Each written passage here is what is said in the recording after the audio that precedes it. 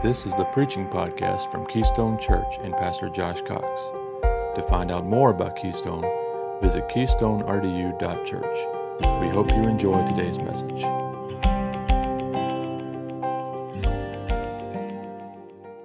We're going to get started in Ephesians, kind of where Pastor Josh left off last week. I'm going to take this week. I'll be preaching and teaching from verses 15 through 18, and then Pastor Josh has given me the opportunity to preach again next week. So I didn't have to cram everything that I wanted to say into one service, and you're glad, right? All God's people said amen to that, right? You actually get to go have lunch. No, I don't intend to be long at all, but he wanted me to cover verses 15 through 21, and there's so much there to unpack that I thought maybe would be fitting to give him a couple weeks where he doesn't have to try to study while he's on vacation, and I can be able to cover both Sundays. So I appreciate that opportunity, and I hope that we'll be challenged by God's Word as we get into the Bible this morning. Let's first just do a review, all right? This will kind of help me to get my nerves past. Maybe you can kind of get used to hearing me on the microphone speaking in this. Some of you are not used to me being the up here preaching before, and so we'll just get used to that.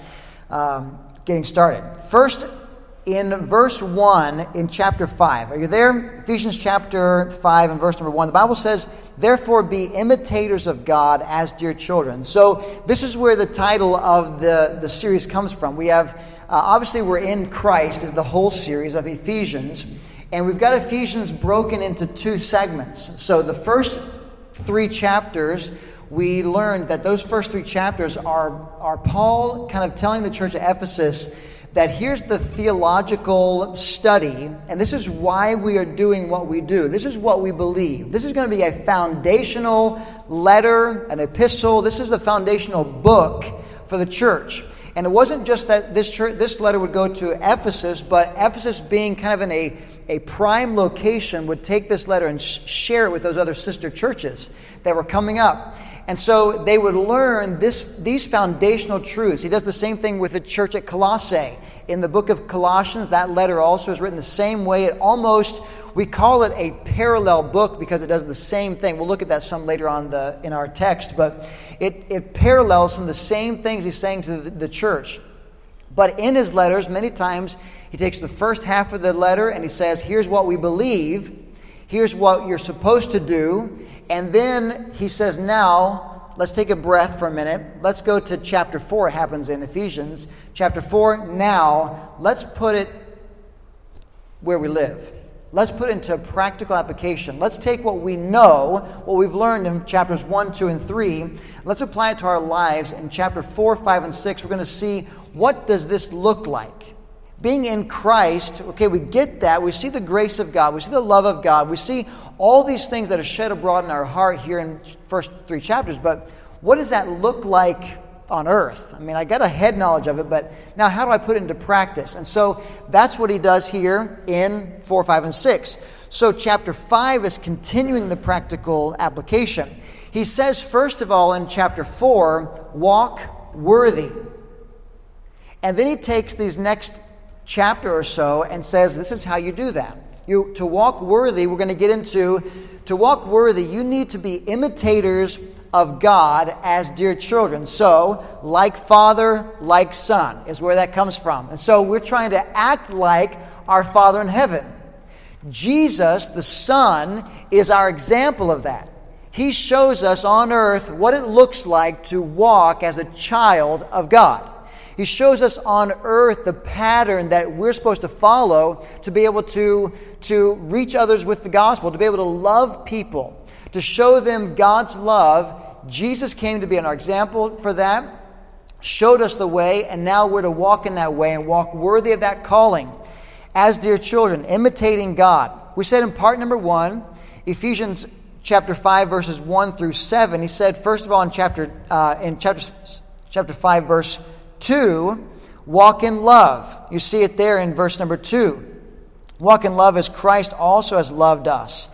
And then he says, walk in holiness, and gives us kind of a example here showing us what that looks like, where he says that, but fornication and all uncleanness or covetousness, let it not even be named among you, as is fitting for saints. And goes on to continue to talk about this filthiness and this lewdness. It shouldn't be a part of your life. You're to be walking worthy. You're going to walk in love, and you're going to be walking in holiness. Then he says, we talked about walking in discernment. In verses 6 and 7, let no one deceive you with empty words. Discern.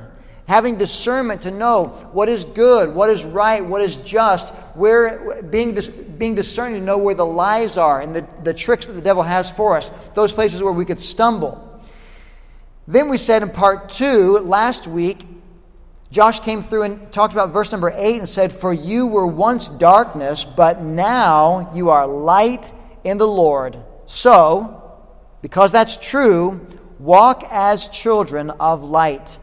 We said walk in light. The gospel turns the light on. The gospel transforms our living. And the gospel trains us to be set apart. To have that holy life, first must have an experience with the gospel. We understand the death, burial, and resurrection of Jesus Christ, and that we've accepted Him.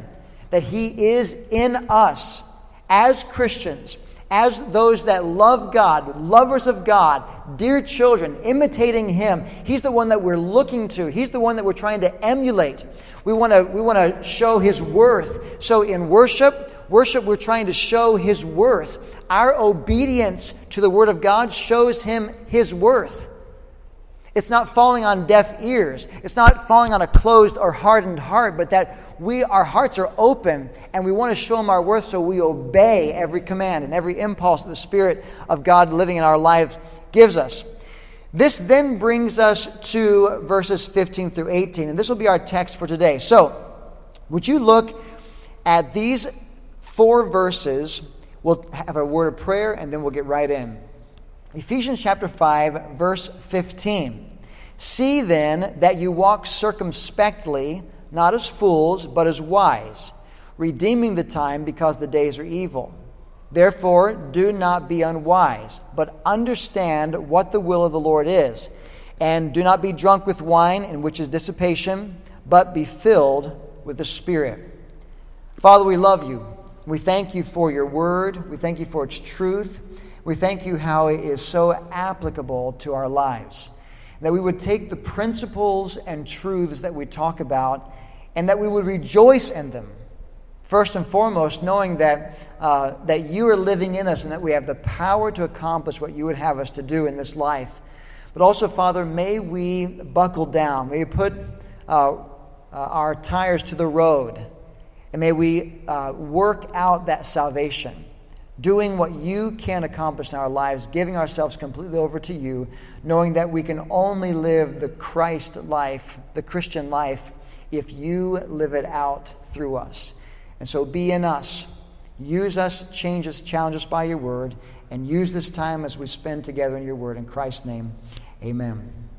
Amen. I want to draw our attention back to the context of the book of Ephesians, just understanding that Paul's letter here he's saying to this church, he's talking to a group of Christians. And as he talks to them and tells them that what the saints are supposed to know with their mind, I've told you already, I've taught you already what you're supposed to know in your mind. Now, this is how you're going to use what you know. He says that we're to walk worthy. I therefore, in chapter 4, and verse number 1, I therefore, the prisoner of the Lord, beseech you to walk worthy of the calling with which you were called. Walk worthy. How are we going to do this? Well, continuing that same thought, now we get to this verse number 15. Look what it says. See then that you walk circumspectly, not as fools, but as wise, redeeming the time because the days are evil. Walk in wisdom. Walk in wisdom, he says here. Now, I want us to understand what the Bible's saying here. Maybe it would make it a little clearer if we said this, that he says in this passage, see then that you walk circumspectly. That phrase, that you walk, is not necessarily, maybe I could use it in a different way and say, see how you walk. See how carefully you walk. They're saying that this is the manner in which you walk. The carefulness, how careful you are. So he says here, look carefully then how you walk, not as unwise, but as wise. So that it's not just a matter of fact that, see that you do this. Now this is your mom wagging your finger in your face. Now make sure you do this. But rather he's saying, understand how. Look carefully. The word circumspectly, it has with it the idea of looking around, like in a circle or circumference. So he says, I want you to look circumspectly. You're looking around all the time. That is why we wear the armor of God. We're protected all around. That we're walking circumspectly, how we walk. Look carefully then how you walk. Carefully, circumspectly, looking all around, making sure I know of all of the dangers. I know of all that's going on around me. That's walking in wisdom. Paul understood, I think he had a clear understanding of what the Proverbs said, and understanding that how a fool lives versus how a wise son lives. And we won't go through the Proverbs now, but over and over again we find that the fool rejects his father's instruction. The fool won't listen to his mother and her correction. And we see that the wise son will listen and will obey. And so the wise son loves correction. Now, anybody in here love to be corrected? Well, not necessarily in that context, But the idea is that we don't want to be wrong. I don't want to be out of line with God. I didn't ever want to be out of line with my dad. Did I get out of line with my dad? Yeah. He quickly got me back in line. All right, that was his job. But as a son, my job as a son, if I'm as a dear child, to imitate God, to imitate Jesus Christ. Jesus, though he was God in the flesh, was not trying to make himself known. He was trying to point people to God. He was trying to be that light. He was trying to say that I'm the Son. My job here, I'm pointing you back to Him. That's what we're supposed to be doing. Now, how can we do that if we are constantly having to be scolded or corrected or ignoring instruction? Walk in wisdom, carefully looking around us as a wise son. I love that there's so many parallels, there's so many contrasts that Paul makes here in the book of Ephesians. But here he says, not as unwise, but as wise. We'll look at how that plays out into the passage here in our context, but notice how he's contrasting the two. In 1 Corinthians chapter 9, verse 24, you don't have to turn there, but I want to read this passage to you to understand what is this circumspect life. What does it look like? This life that's looking around, can I help you understand that as a wise person, as a wise son, and not as a fool, not as unwise, it is an observable life. It's a life that others can observe. It can be seen by other people.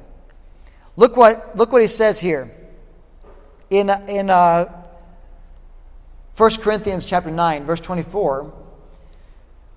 Do you not know that those who run in a race all run, but one receives the prize? Run in such a way that you may obtain it. And everyone who competes for the prize is temperate in all things. Now they do it to obtain a perishable crown, this wreath that they would wear on their head. But we for an imperishable crown. Therefore I run thus, not with uncertainty. Thus I fight, not as one who beats the air, somebody who's boxing and just punching at the air. Nothing's going to get accomplished there. But I discipline my body and bring it into subjection, lest when I have preached to others, I myself should become disqualified. Other text it says to be a castaway, to be cast aside. That in this life, there are others, it is an observable life. And as a wise son, now understand the whole context, As a wise son, I want to so follow, I want to so obey that I am looking around to make sure that there's nothing that I'm going to get into or that's going to come at me that will cause me to be a castaway, somebody that's cast aside or disqualified. As temptations come, as problems come, as discouragement comes, despondency, things that happen in my life that maybe are of no fault of my own, but have happened to me, and now they're a cross that I bear. How am I going to live my life? I'm not going to say that it's always going to be easy, or that it's always going to be roses and a simple road, and it's always going to be right there in front of you. You're going to know what's coming before it happens. We're not given those promises. We do understand this, though, that we are given a command that we're to walk looking around, how carefully we are about what's going on. We're not going through this life flippantly, carelessly, carefree, without any worry, any concern about our life lived before this world, our life lived before our family. I've often said that we may be the only Bible that somebody else reads. The truth is that you may be the only touch that somebody has, the only contact that somebody has with Jesus Christ. Is it me that they see, or is it Him? Paul made it very clear when he said, I'm crucified with Christ. As I walk in this life, I am crucified with Christ.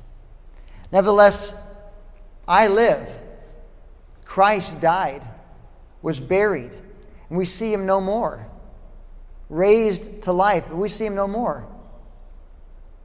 Yet not I, but Christ liveth in me. In the life that I now live in the flesh, in this body, I live by the faith of the Son of God who loved me and gave Himself for me. So see how carefully you walk. Do you know that it's impossible? It is impossible for you and I to live the Christian life. It's impossible. Do you know who has to live the Christian life? Like I said in my prayer, Christ has to live the Christ life. He cannot live that if you and I are in the way. We must get out of the way. We must be walking carefully, being led by Him. This requires a sense of discipline. But I discipline my body, Paul said, and I bring it into subjection. He even talked about that every thought is brought into subjection under Christ. We have this idea of discipline and self-control. A wise man lives a life of discipline and self-control, while the foolish man is undisciplined, never taking heed to caution or counsel. The fool fights as one who beats the air. Nothing getting accomplished. Maybe it's all for show. Just what can people see me? You see what I'm accomplishing. But that's one who's fighting the air. It must be Christ in us. Then he also gets a little bit more, maybe down to the nitty-gritty here, and says that there's also the idea of not just this living as wise and how you're walking, but also making good use of your time. This idea of good time management is a spiritual thing. Making good use of our time because the days are evil. Examining our lives. Examine your life and find out what has become important to you. What are your priorities? Now, I don't mean what's on your list of priorities. I mean what really gets done. How many of you have ever made a list and you didn't get to check off anything on that list? Anybody? Am I the only one, right? Why? The things that were our priorities or on that we thought were on our paper, other things became the priority. This is true in our priorities. What maybe needs to happen is a re-prioritize. We need to re-prioritize. Walk in wisdom toward those that are outside or outsiders, redeeming the time. Colossians 4:5 says. You see, Paul makes a parallel in Colossians to the book of Ephesians, and he gives the same truth here to the church at Colossae and says to them, walk in wisdom. So he's paralleling to them, walk in wisdom toward those things who are outside. Those who are outside, or those that are outsiders. Those that are not in the church. Those that are not in Christ. Walk in wisdom. Why is he saying this? Say, well, I don't believe that the church, we're not supposed to be we're not supposed to be seen, or we're not supposed to people aren't supposed to observe our lives, and you know, that's, I think it's directly in the opposite in Scripture. I do believe that we are to be an example. We're to be an example to non-believers of what Christ can do. We're to be who Christ is. If Jesus came and was the example for us, don't you think that He expects us to be the example for others? Living a disciplined life, a self-controlled or spirit-controlled life before the world. That Jesus said that they may see your good works and do what? Glorify God. So, see how carefully you walk. Because people are watching you. It's where the rubber meets the road. It's where we take all of grace that we love to bask in. And I think we should. So we take all of grace and we say, now, in my life, Christ, be glorified. God, all that you did for me, chapters 1, 2, and 3, all that you did for me and all that it means, your love and your mercy, all that we took in, that unity that we find in the church. We take all of that and now we live it before the world so they may see Christ. Not so they see us over here fighting the air. We want everyone to see us. But we're living a humble life before the world so that people would see Christ. And so the question begs me, I ask myself, do others see Jesus? Can they see Jesus? More than that, can my wife see Jesus? She's with me all the time. Can my kids see Jesus?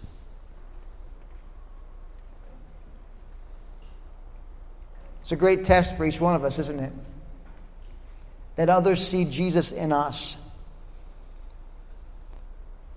So we understand this truth that we are walking in wisdom, and that we are looking carefully how we walk. But he says, redeeming the time because the days are evil.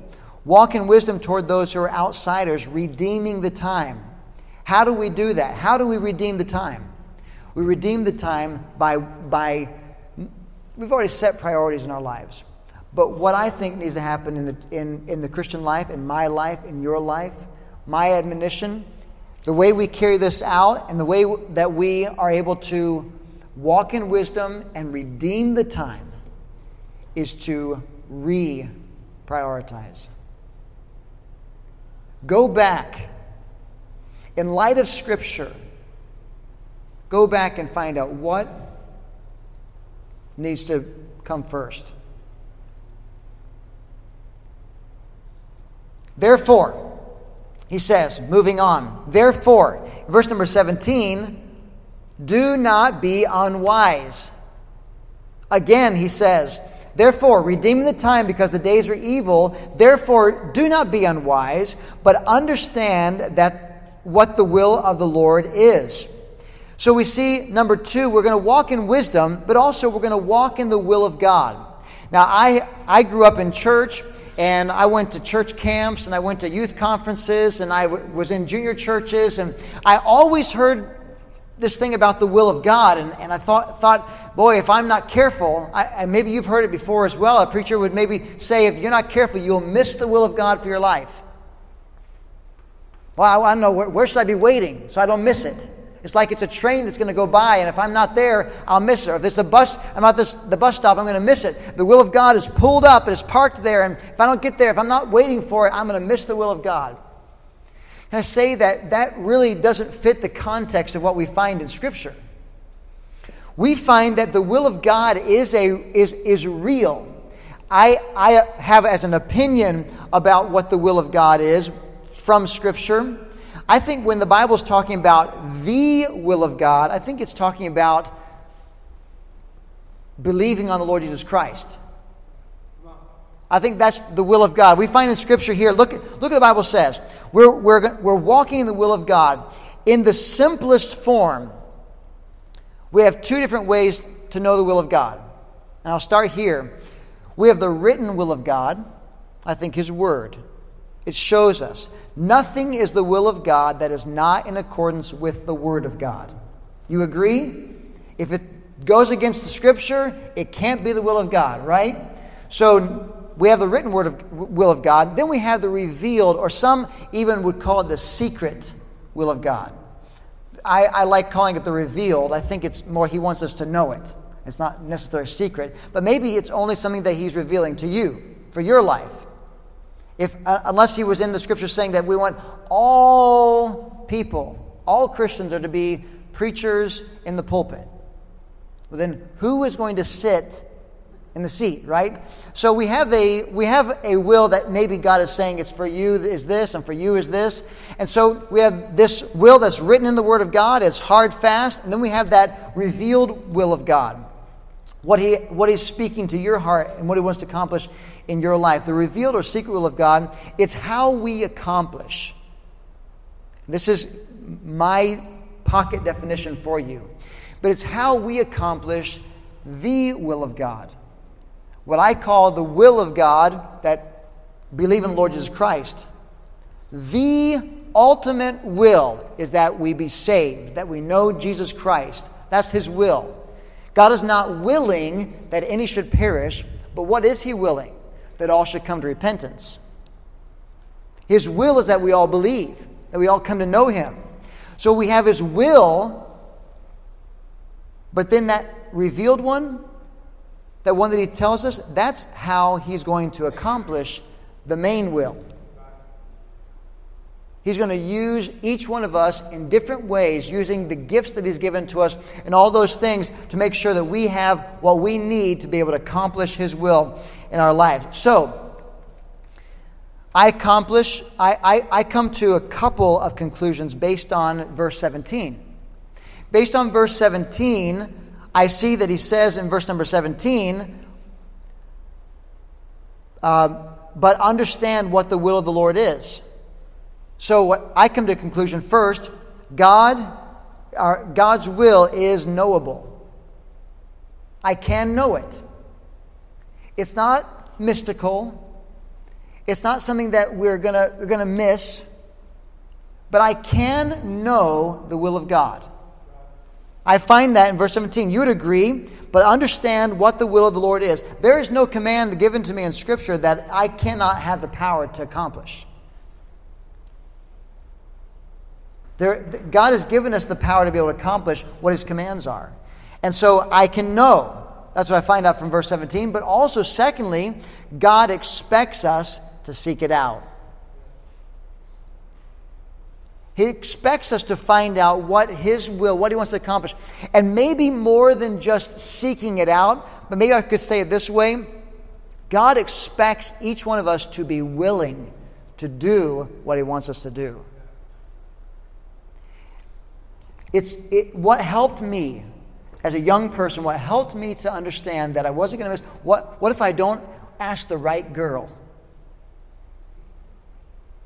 You know? What if it's not that, what if I'm going to miss the will of God if I ask the wrong girl? Well, I was so worried about God's will and missing God's will and what God would have me to do with my life. But what helped me is this truth. I one day realized God wants me to know His will more than I want to know it. He wants you, Christian, He wants you to know His will, and He wants you to do His will more than you've ever desired or prayed to know His will. Can we rest in that? Can we rest knowing He wants me to know it, and if I want to know it, I just have to be willing to do what it is He wants me to do. So what is the will of God? He says in verse 17, don't be foolish. Don't be foolish. Therefore, do not be unwise. Understand the will of God. Do the will of God. Don't be unwise. Don't be foolish. Do what He says. Being imitators of God. Walking worthy. How do I do that? I'm walking in wisdom. I'm walking in the will of God. The will of God, quite possibly, is what John recorded in his gospel. Believe on Him whom God has sent. John 17:3. Not some mystical, spooky idea that you might miss if you're not paying close enough attention. God wants us to know His will, and more than even you and I do. 1 Timothy 2, verses 3 and 4 says, for this is good and acceptable in the sight of God our Savior, who desires all men to be saved and to come to the knowledge of the truth. So God's will is to believe in Him. 1 Thessalonians 4:3 says, for this is the will of God, your sanctification, that you should abstain from sexual immorality. So the will of God I find here, morally live differently from the world. The will of God. 1 Thessalonians 5:18, if you continue there, he says, in everything give thanks, for this is the will of God in Christ Jesus for you.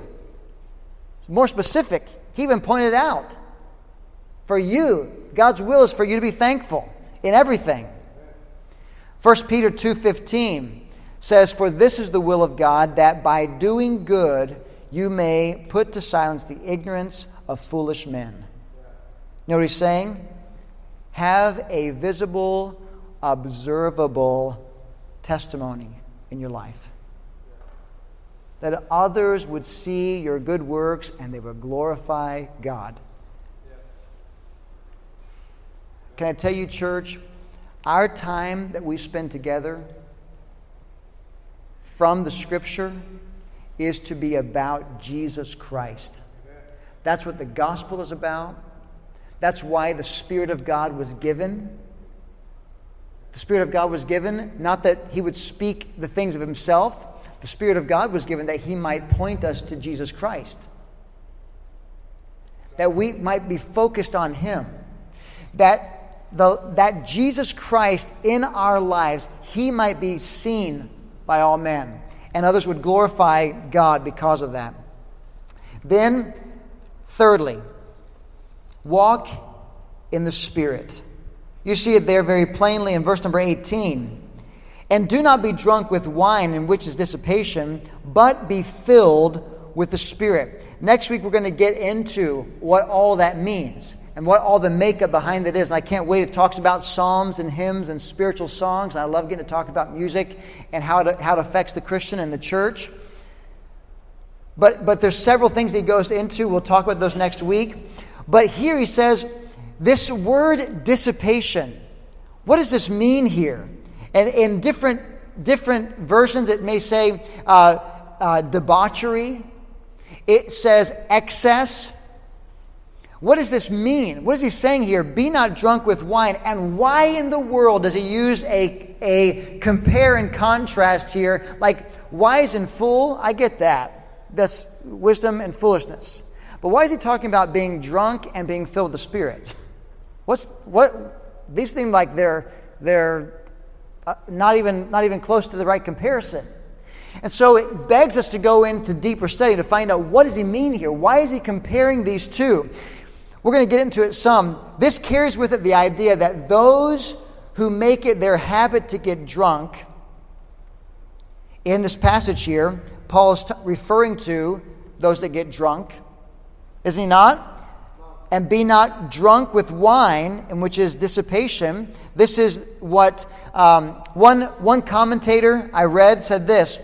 It is the idea that those who make it their habit to get drunk waste their sources to gratify their own sensual desires. A drunk person lacks understanding and control. Thus, in the context, when we're talking about disciplined self-control, walking in wisdom, looking around, being careful and cautious about what's going on around you and how you walk in this life.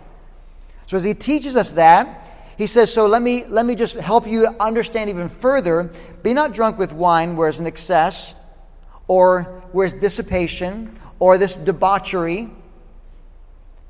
A drunk person lacks the understanding and of self-control. Thus, in the context, Paul instructs believers not to be drunk with wine, which causes unrestrained, dissolute living, leading only to ruin.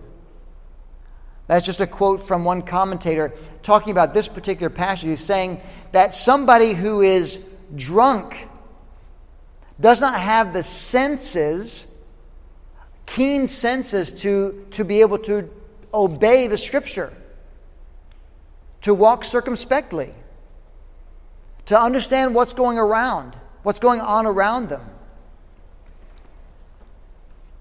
The word dissipation in this translation literally means the closest and truest to the text. And that word, where some would say it's debauchery, some would say it's excess, and other words used there to say what being drunk with wine is, this word dissipation keeps in context with what Paul is writing. Because the word in this translation, in the context, has, as it has at the core of its definition, the opposite of being wise. Dissipation carries with it in its definition the idea of being the opposite of wise. So we see all that he's saying here in comparison and contrast. He's saying, walk as wise, not as fool, and know the will of God by not being unwise. Then he says, and don't be drunk with wine, where is foolishness, not being wise.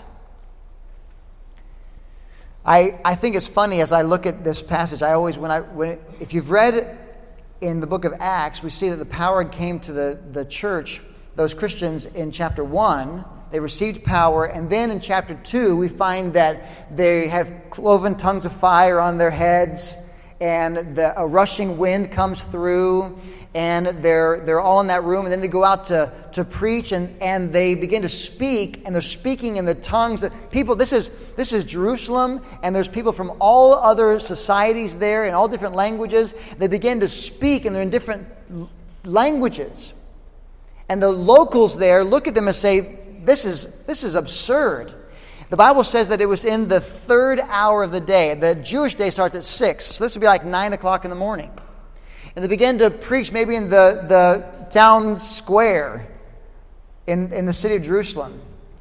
And after they finished preaching and everyone's hearing it in their own tongue, you can imagine all the noise of the Christians speaking and proclaiming what Peter is preaching. And as Peter's preaching, they're all being able to say it in the different languages for everyone to be able to understand. This power that fell. And so the locals are standing beside and saying, this is unbelievable what's happened right here. That Peter must be drunk. So they accuse him of being full. The way the Bible says it, says that he must be full of a new wine or drunk. Peter's response always strikes me and causes me to laugh a little bit as I read through it. When Peter says this, these are not drunk, as you suppose, being it only the third hour of the day. So it's like, it's 9 o'clock. We're not drunk. And I'll give you 7 o'clock. We might be a different story, but I think it's pretty funny, though, that here he says, we're not drunk. It's the beginning of the day. So understanding what the Scripture is talking about here He's saying that being drunk with wine, where my senses are skewed, where I can't obey Scripture. May I also say that here in this passage, we're not talking about a one-time event of being filled with the Spirit. And what I believe the compare and contrast between the two here, don't be drunk with wine, whereas dissipation, foolishness, but be filled with the Spirit. Do you know that you can drink and not be drunk? You can drink again and again and again and again, and you can get drunk. Do you know that once the liver has time to do its job, you're not drunk anymore? You sober up, right? The comparison here is that being Spirit-filled is not a one-time thing that happened when you got saved. But it's not in the major events of life. Come to church and we all sang worship together and we were Spirit-filled and we walked out of the room and we were all Spirit-filled the rest of our lives. No, Monday at 7:30 took place and somebody cut you off on the way to work and we had to go back through this Spirit-filling again. Because, can I use maybe in just a very crude matter of saying, it wore off. You know why? I need to get back to Him again. Because being the Spirit-filled life is not something that takes place and then you have to be filled again and then filled again and filled again and filled again. Or one time forever. But the Spirit-filled life is something you have to go back and over again. It's in the mundane, daily, everyday. That I must yield to His Spirit. I must yield to the leading of the Spirit of God in my life. Letting Him, allowing Him, intentionally going to Him. Spending time with Him. Being in His Word. In a spirit of prayer. Talking to the Father all day long. Not just in the closet before I left the house. Because, I don't know about you, but 3 hours down the road and I've forgotten some of what I just read that morning in my devotions. It's a constant. It's a constant. I wonder if this morning, I'm not sure what applies so much specifically to you, but may I say this, that if you're searching for the will of God, it's in His written word. Obey the written word, will of God. And that specific thing, especially a young person, that specific thing, God is going to lead you. God is going to guide you. He wants you to know His will. Rest in Him. We are in Christ. But may it be Christ who is seen and not us. This has been the Preaching Podcast from Keystone Church and Pastor Josh Cox. For more information about Keystone Church, visit keystonerdu.church. Please subscribe to hear future messages. Thank you.